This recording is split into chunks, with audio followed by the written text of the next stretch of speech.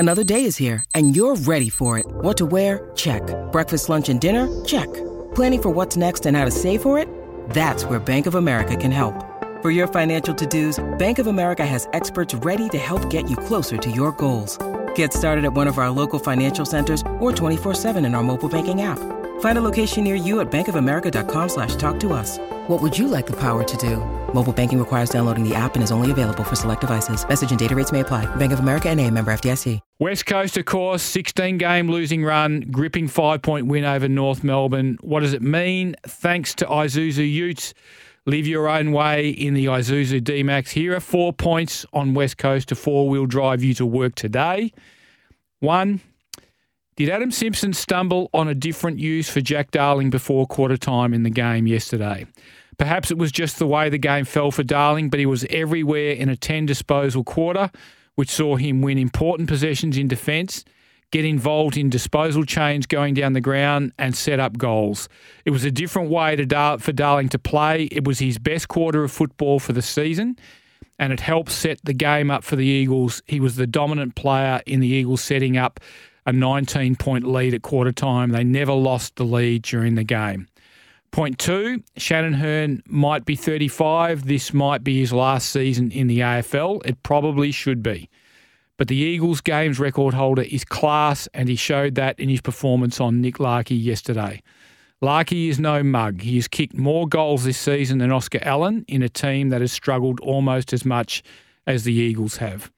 Hearn used his experience and nous to keep him off balance and grounded and buffet him off the ball. Larkey's only goals of the game came in the final term, and it was too little too late for the Kangaroos. Point 3, I've said it before and I'm happy to say it again. I think Elijah Hewitt will be a better player than Ruben Ginbey. That's not to say Ginbey won't be a great player.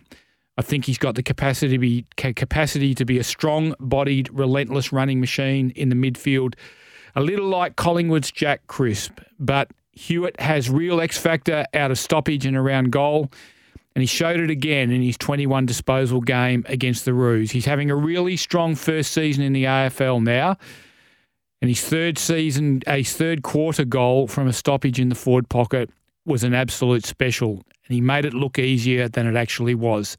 He identified the dangerous space, moved past the stoppage at speed, got past the traffic, widened the angle, made the snap on goal easier. It was class, and he has it. And point 4, Jamie Cripps again underlined his importance to West Coast in this game. He kicked 2 goals. He was critical to the amount of pressure the Eagles were able to pile onto the young Roos, which helped them establish a 5-goal lead twice in the game.